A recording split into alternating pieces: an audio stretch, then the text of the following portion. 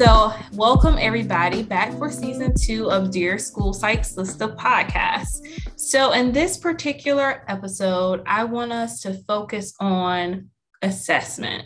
I went to this really great conference. It's called the Unconference, Uprooting School Psychology. And it was basically a dynamic experience where a lot of people just spoke about different topics in the field concerning social justice.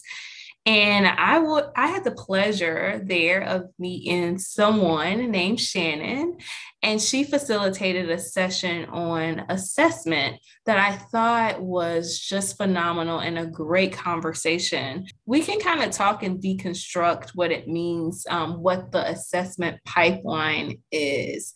I also met another phenomenal woman here, and her name's Miriam, but I'm going to let her and I'm also going to let Shannon introduce themselves. So Shannon, if you could start. Hi, everyone.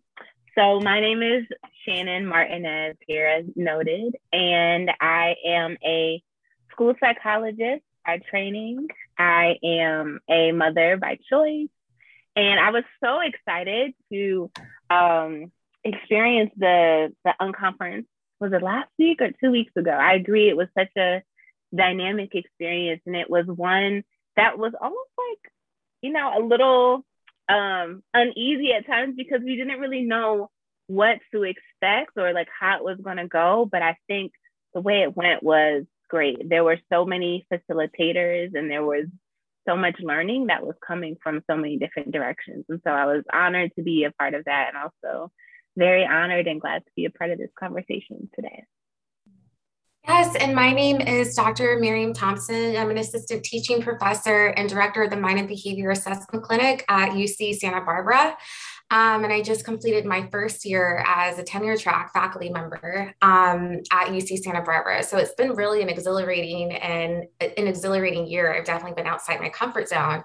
And I definitely echo what Shannon was saying and Kira was saying about the Unconference. It was definitely, I felt so immersed in the Unconference, and really in just, really kind of understanding what social justice is. And we weren't just these passive participants, we were active contributors and really working towards flattening these hierarchies, which is really what a lot of conferences are, is that you have people who are orating for hours on end and you're just there kind of, passively absorbing this information. But it was different because we really kind of deconstructed a lot of the information that, historically has been presented to us. And we were these active contributors and really just learning about topics that, really have been kind of, always been pushed to the back end of conversations. So it was such a pleasure to be there with everyone.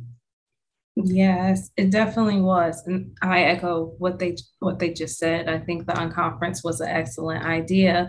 And we're going to have our Unconference right now, kind of, sort of, right? It's the remix to the session that we had. Mm-hmm.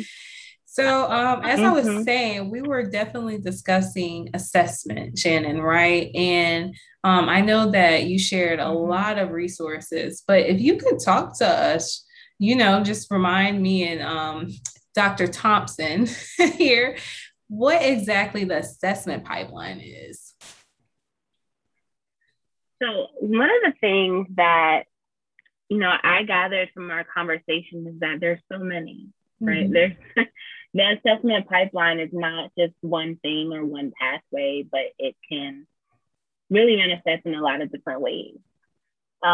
So one of our colleagues who was a part of the conversation, forgive me, her mind escapes me right now. But she was talking a lot about how for some, the assessment pipeline is actually a delayed identification, a lack of identification or misidentification.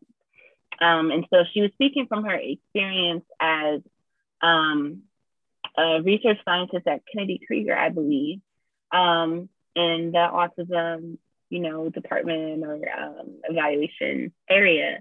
And she was speaking to how a lot of Black and Brown children, from maybe lower resource families, neighborhoods, or communities often go misdiagnosed or undiagnosed when it comes to autism or other developmental delays, and that can be an extreme barrier to the early intervention services that they need and deserve.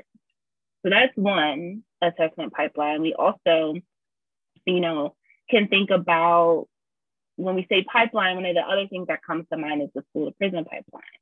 And so we can also think about assessment pipelines in, the manner in which we may or may not be contributing to that school to prison pipeline. In what ways is assessment being used to exclude students from educational spaces and educational opportunities? So I think that wasn't necessarily something I went into the conversation thinking about, but I think that was definitely something I walked away with, and that it's not just one pipeline. Dr. Holliday, that was her name. Thank you, dear. That it's actually, many things happening all at once. Mm-hmm. Yeah, so that assessment pipeline, it can go both ways. It's what we're learning. And this, the kind of like either restricting or allowing an overflow, I guess you would say. Yeah, it operates on both ends of the continuum, and neither is a great option.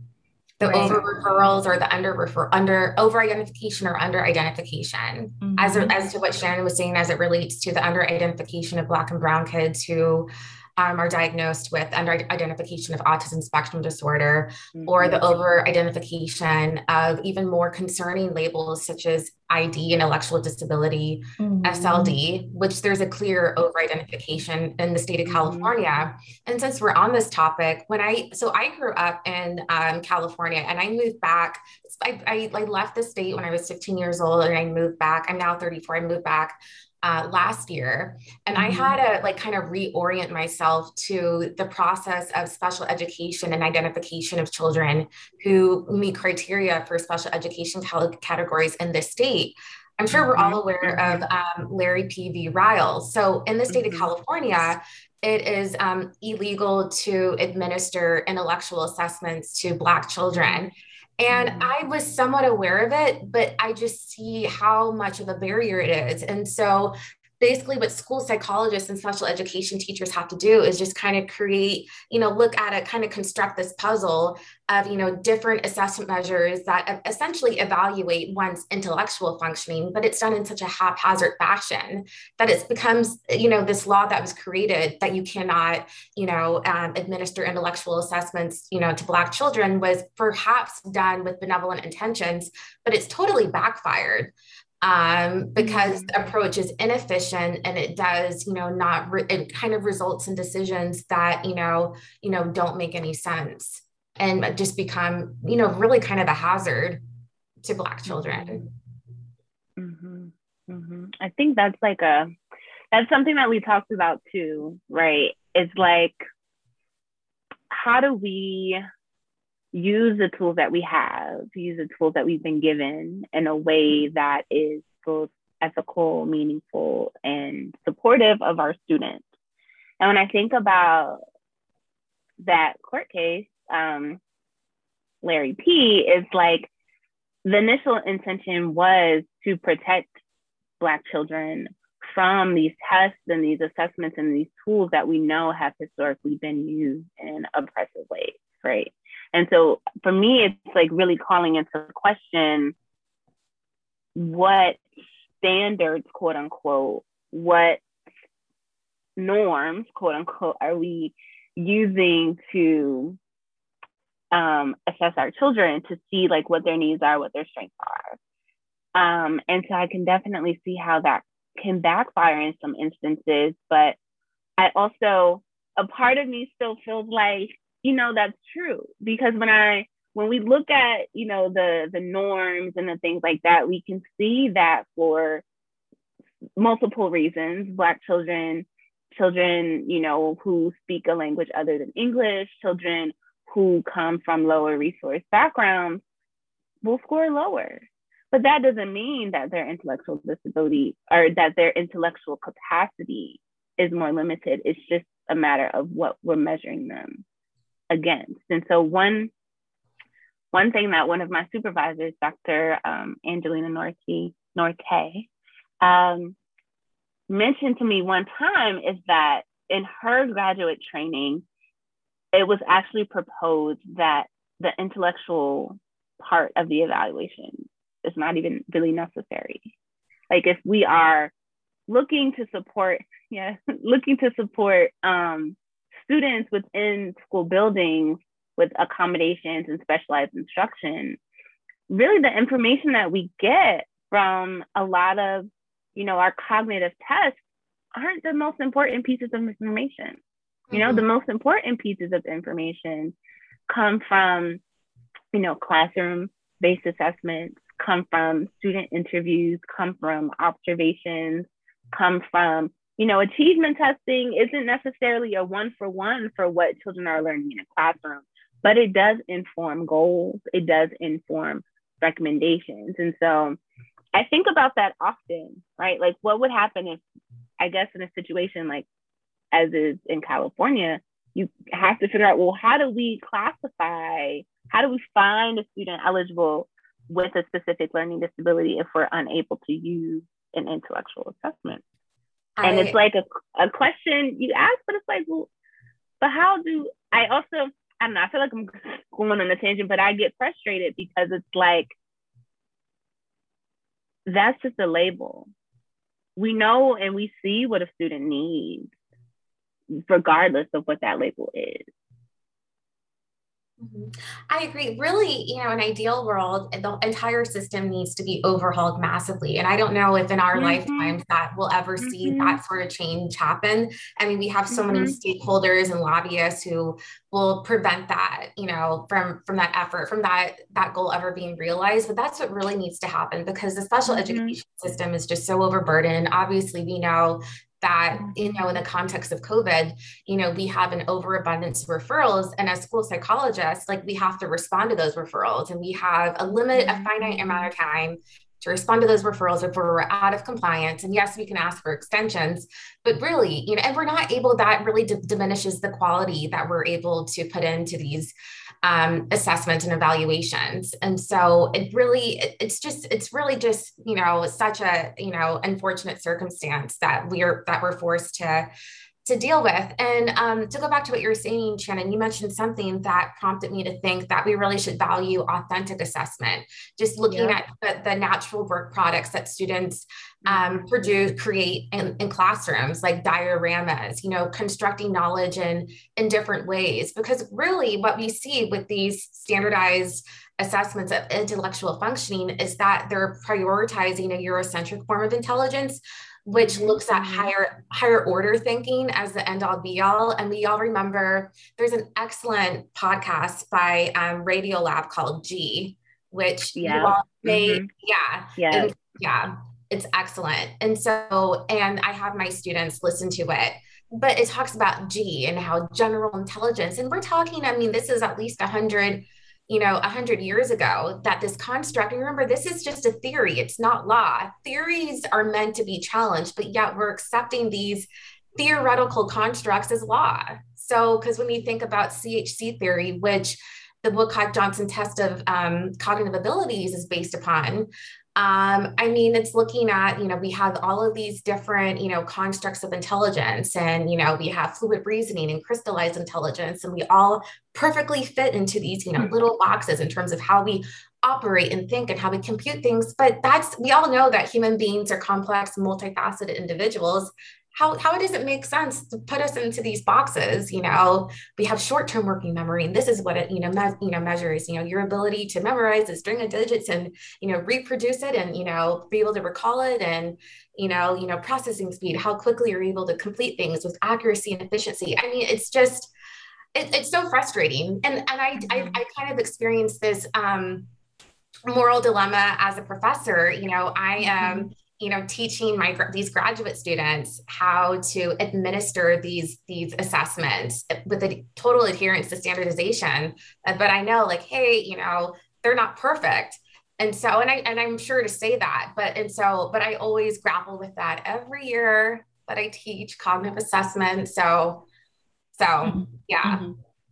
Can Can we talk about that moral dilemma? Right. I was going to say it's so, listen, I will be quite candid, and I don't know if my supervisor or my director will hear me, but to be honest, everybody, currently I am not a school psychologist practitioner.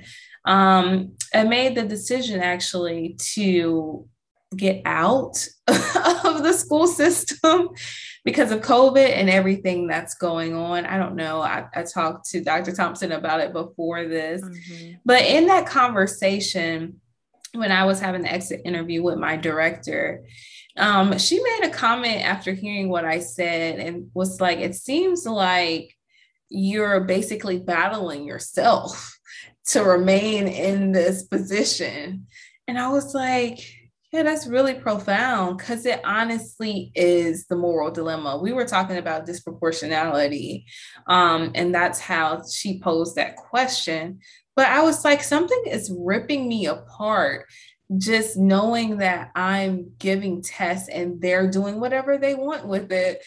And these kids are being labeled. Like, I can remember in particular advocating so hard for this one child who just got here and didn't know English, and also didn't know English, but couldn't hear. I had an exit interview with my director. And in the exit interview, we were talking about disproportionality in education. And I was just giving her my experience, in the district and also just in the field in general. And she said something along the lines of, it seems like you were battling yourself just to remain in the profession. And I thought that was really profound that she paraphrased that back to me, because that is essentially that tug of war that I was feeling as I was sitting here and just doing what I didn't think was thorough, to be honest, an assessment with kids just for the sake of getting them done and actually putting a label on them. So that tore at me a lot and actually made me make the decision that maybe I need to do something different. So I definitely resonate with that moral dilemma piece. Interested to hear the rest of your stories. So I think about, my first year working at the school that I was most recently at. So I didn't say this before, but I had mentioned it to Miriam earlier. So currently, I'm a doctoral student at the University of Maryland. But prior to that, I worked as a specialist level school psychologist in DC and in Maryland public schools. And so when I started working in my most recent district, there were three of us that we would call ourselves our psych sister circle, right? So there were like three Black women. We all started like on the first day. And I think about how now none of us are practicing school psychologists in the school. So I do some contract work and I do assessment. I do therapy, but I'm not currently a school-based psychologist.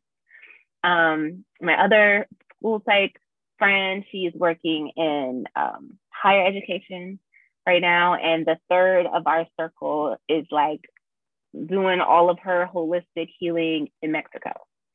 So I think about each of our journeys and how so many of our conversations were about that battle. So many conversations were about, do I really want to do this? Like, are we even helping? Are we being a part of the solution?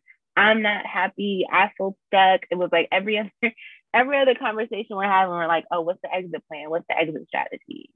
And as like three young, like millennial Black women psychologists, why are we thinking about exit strategy? I know people who I've worked with who have literally been school psychologists for like 20 and 30 years. And when I thought about that, in some ways it gave me anxiety, because I'm like, wow, I don't know if I can do this for 20 and 30 years. So my first district, I have love for them. I will never speak badly on them. But the way it was so assessment heavy was like so draining for me. I think my last year I was there, I did 52 assessments, which for some people that's not a lot. For me, that was too much. And so I had to leave because I was like, I I know and have been trained to do so many different things other than assessment.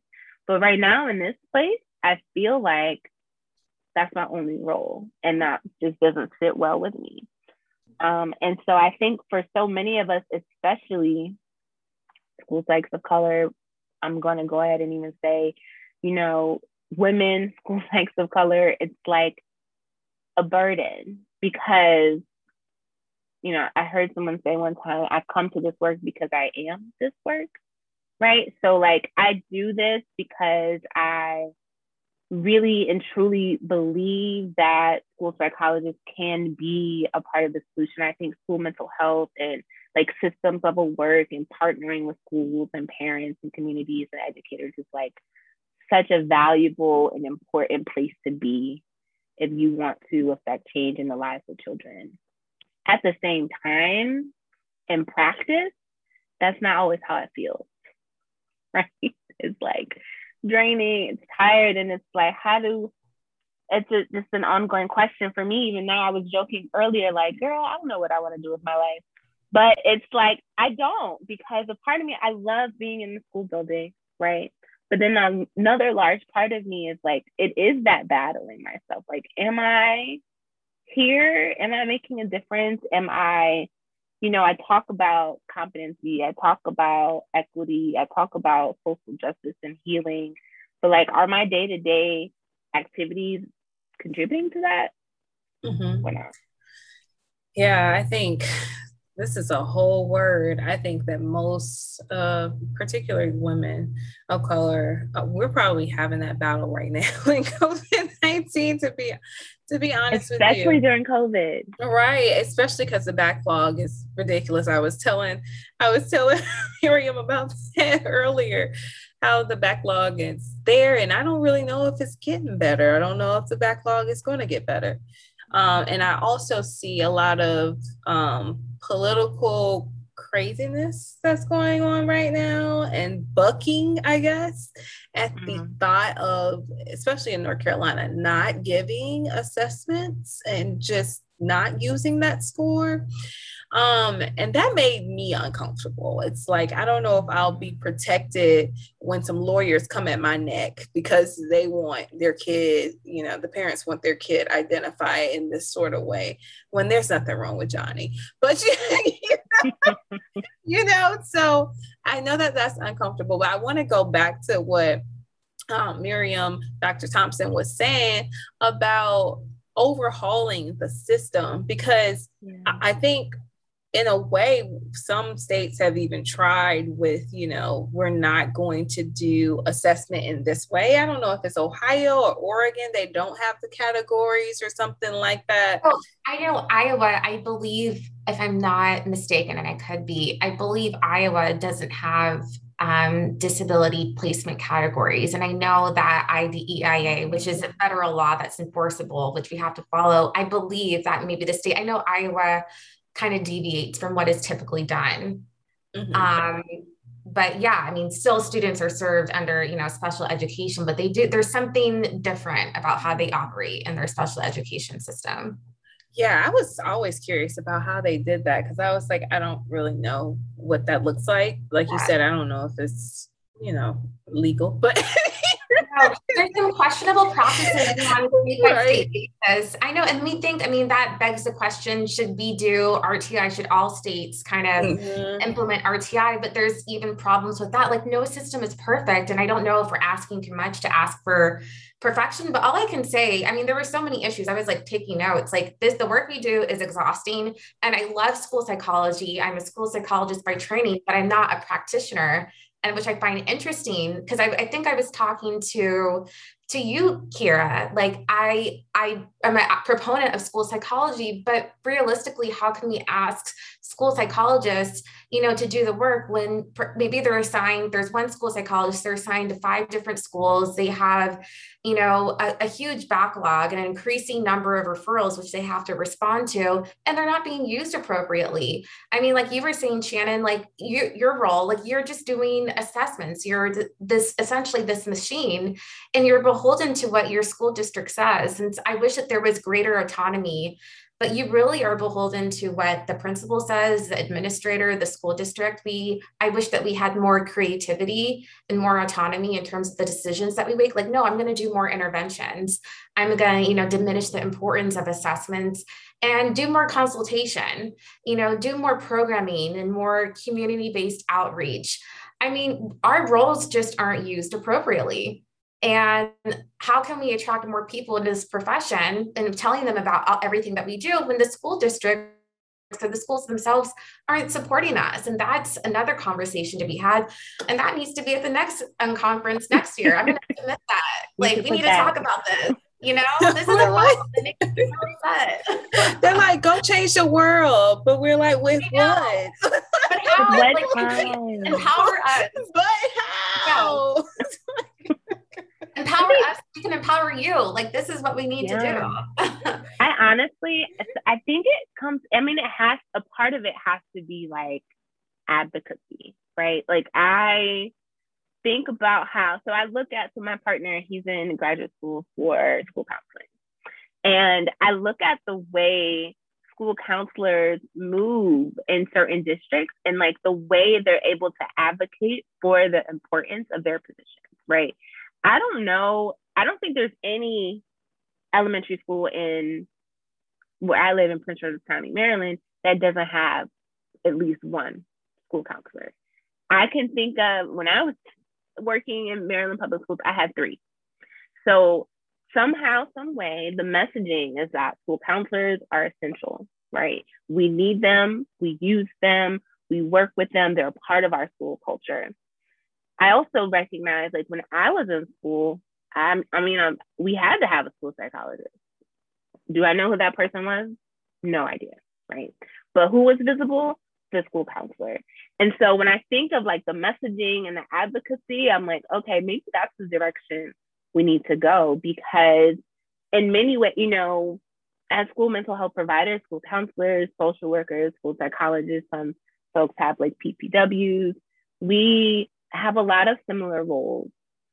And sometimes, it can feel like maybe we're in competition for like budgets and jobs and schools and positions. But I think it works so much better when we're all able to be there and to work together, right? So at my most recent school, we had one and a half social workers, 2 guidance counselors, myself, and a behavior tech. And like when we would call ourselves the behavior squad or the wellness squad. And like, it was so nice to be able to have that community of practitioners just within one school. Because it's like, I'm here, I was there every day. That was my only school, right? So I'm here and we're able to work together. And so I think the other one part is advocacy and messaging, maybe like on the part of like our professional organizations, probably also on a policy level. But I also think, I question, do like administrators really know what psychologists do and like what we're capable of? I would venture to guess no. I feel like most people don't know what school psychologists do, but in particular, as you said, administrators, and they're the ones that have the most, influence and control over our positions. That's an excellent point and question, Shannon. Yeah. Yeah. So then, like, whose job is it to inform them? Is it our job? Is it their? No, and I know that they've been trying to work to increase, administrator awareness of school psychologists, the breadth of our role at a national level. Like, I think they've tried to invite them to conferences. At least I've saw like discounted rates for administrators and things like that. So, and this is where I'm gonna get real raw. Can't wait. I have to say that school psychology is very political. There's a lot of political aspects of school psychology. First of all, it's tied to special education and those dollars, right? And how those dollars are allocated. But secondly, I have to bring this up. I don't know, that competition piece that you mentioned, Shannon, I think that's real. And I think that there is a feeling sometimes by other professionals that we try to infringe on their rights and kind of take over. But just a misunderstanding about our role, I think it lends itself to that. But then, you know, there's the age-old problem with school psychologists and teachers. Like, I mean, it's there. We have to acknowledge that. That it's definitely there. And that's something that we have to problem solve, because our teachers are our administrators, right? So how do we go about facilitating that relationship so that, I guess, it lends itself to advocacy for our role and our position? Because that, I feel like, if we could do more, maybe invite them to a couple of more NASP, or I don't know, do something. But we just need to, like you said, let them know what all we can do, and actually over communicate that we're here to support them, if that makes any sense. Yeah, I feel like I just want us to be seen. And I feel like sometimes we're not seen, and I hope we're valued. And I know a lot of it, I don't know if we're seen, we're heard, we're valued. And I think a part of it is there's a misunderstanding or a misinterpretation of our role. And that's kind of led me to a paper that I'm working on right now, and actually a proposal that I submitted to NASP regarding the misperceptions of the field of school psychology, you know, how people construe us to be, what people think we do. We're often conflated with educational psychologists, or we're, you know, counseling, or we're school-based counselors, which frustrates me. So people really don't have an understanding of our role. And then they think, oh, you're a school psychologist. Then, you know, the thought is that all we do is perform assessments. So again, we're always associated with, you know, assessments, or people just don't really understand our role. And it's just so frustrating. Yeah, I would agree with that. I think it's frustrating, but in some ways it's like a double-edged sword. So like when I was in schools most recently, I remember our supervisors would say, like, RTI and assessment is what sets us apart, right? So you need to show your principals that, you know, this is what we're bringing to the table. Because if it's not for testing, and if it's not for, you know, I guess, being an RTI coordinator, then what we do isn't seen as something that only we can do, you know? And so on one hand, it's like, yes, this assessment piece is something that, like, say, professional school counselors can't do, and something that social workers aren't typically trained to do. So, like, it sets us apart. And I think it's an area of specialty for us. But it's also like, how do you also say, yes, this is a specialty, this is an area that we're, like, experts in, and then not have that be our defining feature? That's an excellent point. You're right. That is a unique aspect of our roles that no one else can do, because it's a skill that you have to be trained in graduate school to do. And it's not like anyone can just adopt, you know, assessment administration skills, which are hard. So you're right. It's reserved for us because we're trained to do so, but we don't want to do that constantly. That's the epitome of a double-edged sword. Mm-hmm. Yeah. So I think back to what you're saying about the system needing to be overhauled. And I think that that's something that we need to look at, because I remember in our session at the unconference, I was saying that I'm not anti-assessment. I'm really pro, you know, prevention and intervention, right? So for me, it's not so much about, you know, the assessment piece, like, it's how much assessment am I doing? It's like, am I using the assessment responsibly? You know, all of these things make me feel better about that. But when we have at the back of that, or underlining or underpinning that, a system that's just very broken and it continues to over and under identify kids that look like me, it just becomes it really becomes a lot, to be honest. And I think that's our current struggle. That's our current struggle. Our current struggle is an upside down triangle, right? Like we talk about like RTI or like MTSS. It's like, well, what happens when your triangle's upside down? What happens when everybody is tier 3? that means that something is wrong at tier 1. Right. The U.S. has a core instruction problem. Right. Like, what happens? Assessment can't fix everything, you know? So it's like, sometimes I'm like, I think we're asking the wrong question. Mm-hmm. Like, as a part of my my research work with my advisor, we've been working, Lord, I hope they don't hear this, but maybe they need to hear this. I don't know.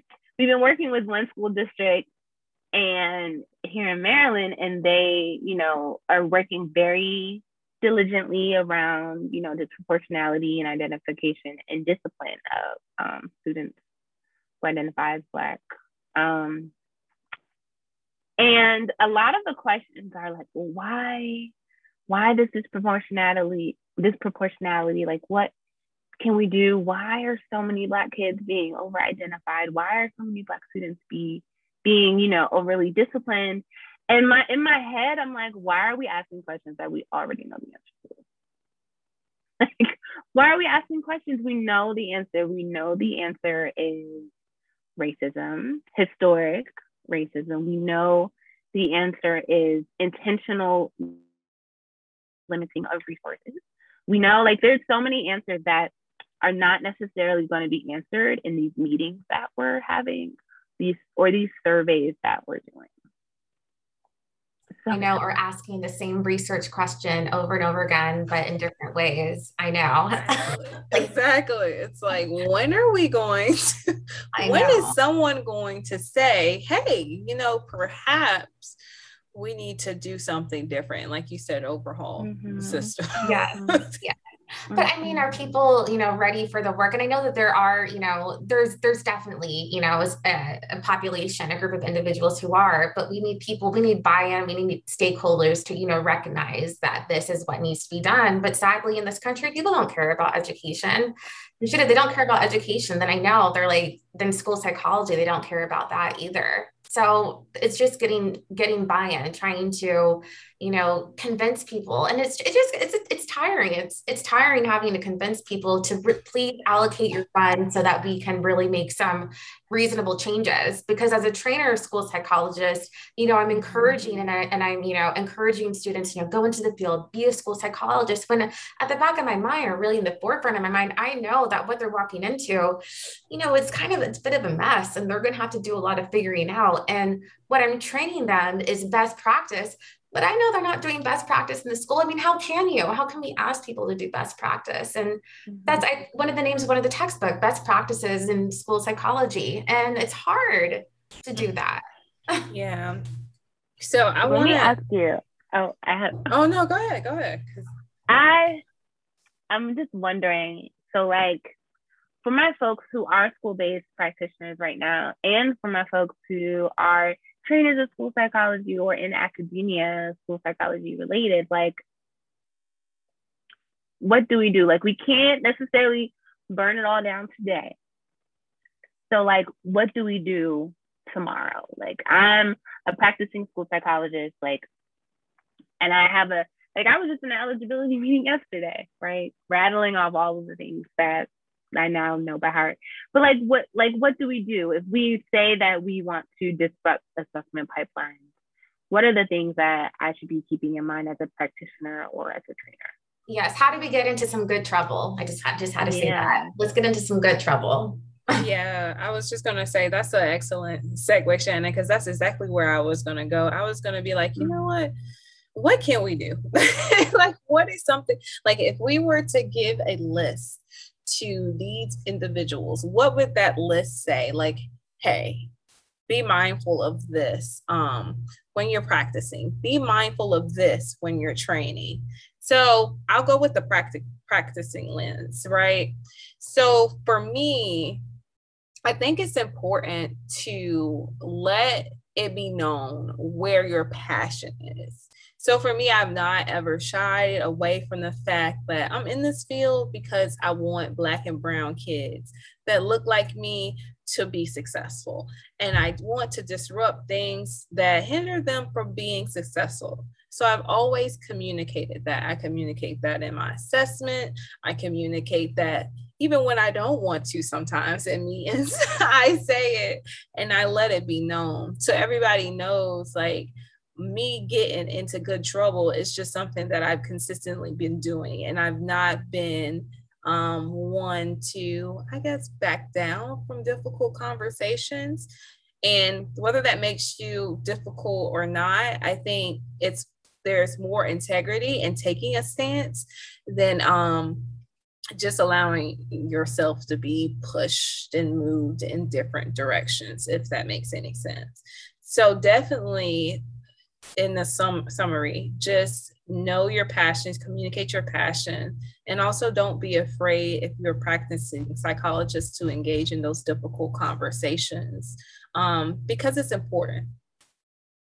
I agree. And another thing in terms of what are some concrete actions that can be feasibly implemented. One is to consider going to the NAS Public Policy Institute. Unfortunately, this year and last year, it wasn't able to be delivered in person due to COVID, but I'm hoping that next year, and it takes place in Washington, D.C., where you can learn about, how to, dismantle these hierarchies and learn how to make, reasonable yet small changes in the system.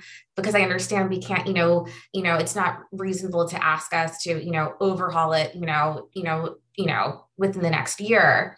But what are some changes? Be conscious about, bias. We all have bias, and no, that doesn't make anyone, racist. But we all, when we see someone, we're bombarded with images or schemas of what we expect someone to act or speak like. And that's critically important at the assessment level. So being aware of unconscious bias. I think what I would add to that, to echo some of what you said, Kira, is to maybe really center your why. Like, why are you a school psychologist? Why are you doing this work, and what makes it meaningful? And I think, sometimes it can almost feel monotonous to do evaluations, to like write these reports. But if we can do it in a way that is centering the why, so like my why is supporting, resilience for children with marginalized identities. Like, that's my why, like my broad overall why. I just want to help the babies, right? So writing my reports in a way that speaks to that, writing my reports in a way that is strengths-based, and also like seeing the whole child, meaning them, their interests, their strengths, their needs, also like their family, their connections, thinking about strengths not just being individual, also thinking about strengths being communal. And as a practitioner, and also as someone who is currently in an academic space, I think it's also important for me to have folks that I can go to and like ask questions, and folks who will tell me when maybe I'm not being truthful to my why, right? So if I'm just doing it to do it, to get it done, and maybe, I'm not asking certain questions, I'm not being authentic in my assessment. We haven't had that conversation yet today, where we talk about there's difference between testing and assessment. But like having folks that I could go to and vent, but then also having folks who can like help check and center me when needed, especially since, like being a school psychologist with a social justice focus and lens and purpose can be very exhausting. And so thankful for conversations and community like this, because I think it helps to like re-energize, especially if you're practicing or working in a space where maybe sometimes the only dissenting voice, like that can be a hard place to be in. And so to be able to have a space where you can go and be refueled, I think also is helpful. Yeah, so I think it's also some internal work, like you were kind of hinting at, Shannon. Just knowing that, your existence is resistance. Centering your why, most definitely, it'll help you, I guess, be resilient in those moments where you are the center actually at the table. But also just knowing that you need to engage in self-care. I know everybody says that, but you also need to set boundaries in your work, because if you're looking at this profession as this is my passion and this is what I want to do, then you got to strategically think about longevity and how you will accomplish that. So we don't want you to be out here jeopardizing yourself, if that makes any sense. We want you to take care of yourself because you are a part of the resistance. Another thing is, like, I think Shannon also mentioned, just building community and making sure you have those resilient communities and people that you can talk to and you can go to vent, and that will check you and be your accountability partner. And also, I think, Dr. Thompson, you are also talking about advocacy. Sometimes I know it's difficult, but one place of challenge that I want to give to people is don't feel like you don't belong on boards, and also don't belong in state organizations. Take that leap of faith if that is something that you're even thinking about, because sometimes, like you said, like I said, your existence is resistance. So just being in that space and being able to shape people's minds, or getting in good trouble at that moment, I guess, can help change the direction of certain programming and things like that. So that is one piece. Yeah, I agree. You know, it's funny you say that. Take a leap of faith. I have that written on a Post-it note on my desk, because you need that belief in yourself, and you need to be surrounded by people such as this space right now, which I'm grateful to be in. People that believe in you. Yes, you can do it. Yes, you can, dismantle the system, disrupt, make these changes, make waves, get people uncomfortable. Because that's really the only way that we'll be able to, make a meaningful impact. Yeah, I want to thank you both so much for engaging in this conversation with me. I feel like we could have probably went for another hour, to be honest. Yeah. But I do appreciate you, and I think that this was a great conversation. If you have any last words or any promos or pubs you want to put out there, I'll give you that space to do so. But if not, the audience has really enjoyed this. Yes. I just want to say, I know there were, some moments where, it may have sounded like we were critiquing school psychology, which we were, but also like from a place of love. Like, I love being a school psychologist, and I love being able to continue my study in the area of school psychology.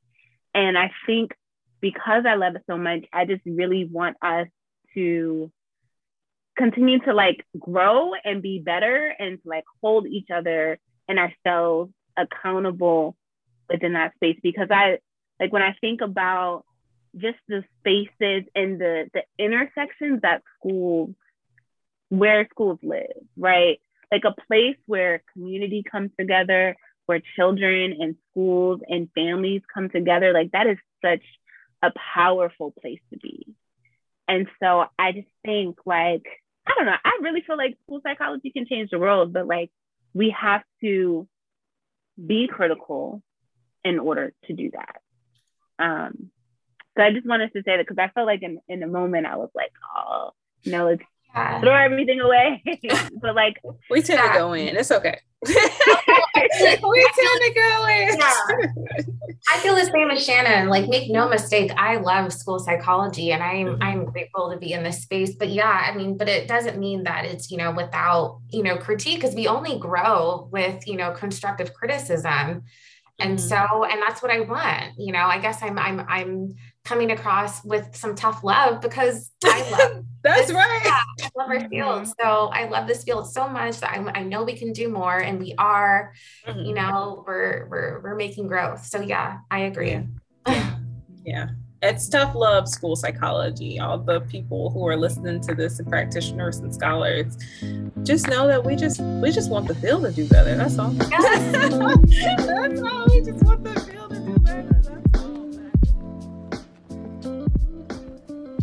Thanks for tuning in, and I hope you caught some gems from today's show. If you really liked our show, please make sure to subscribe and share the link with a friend.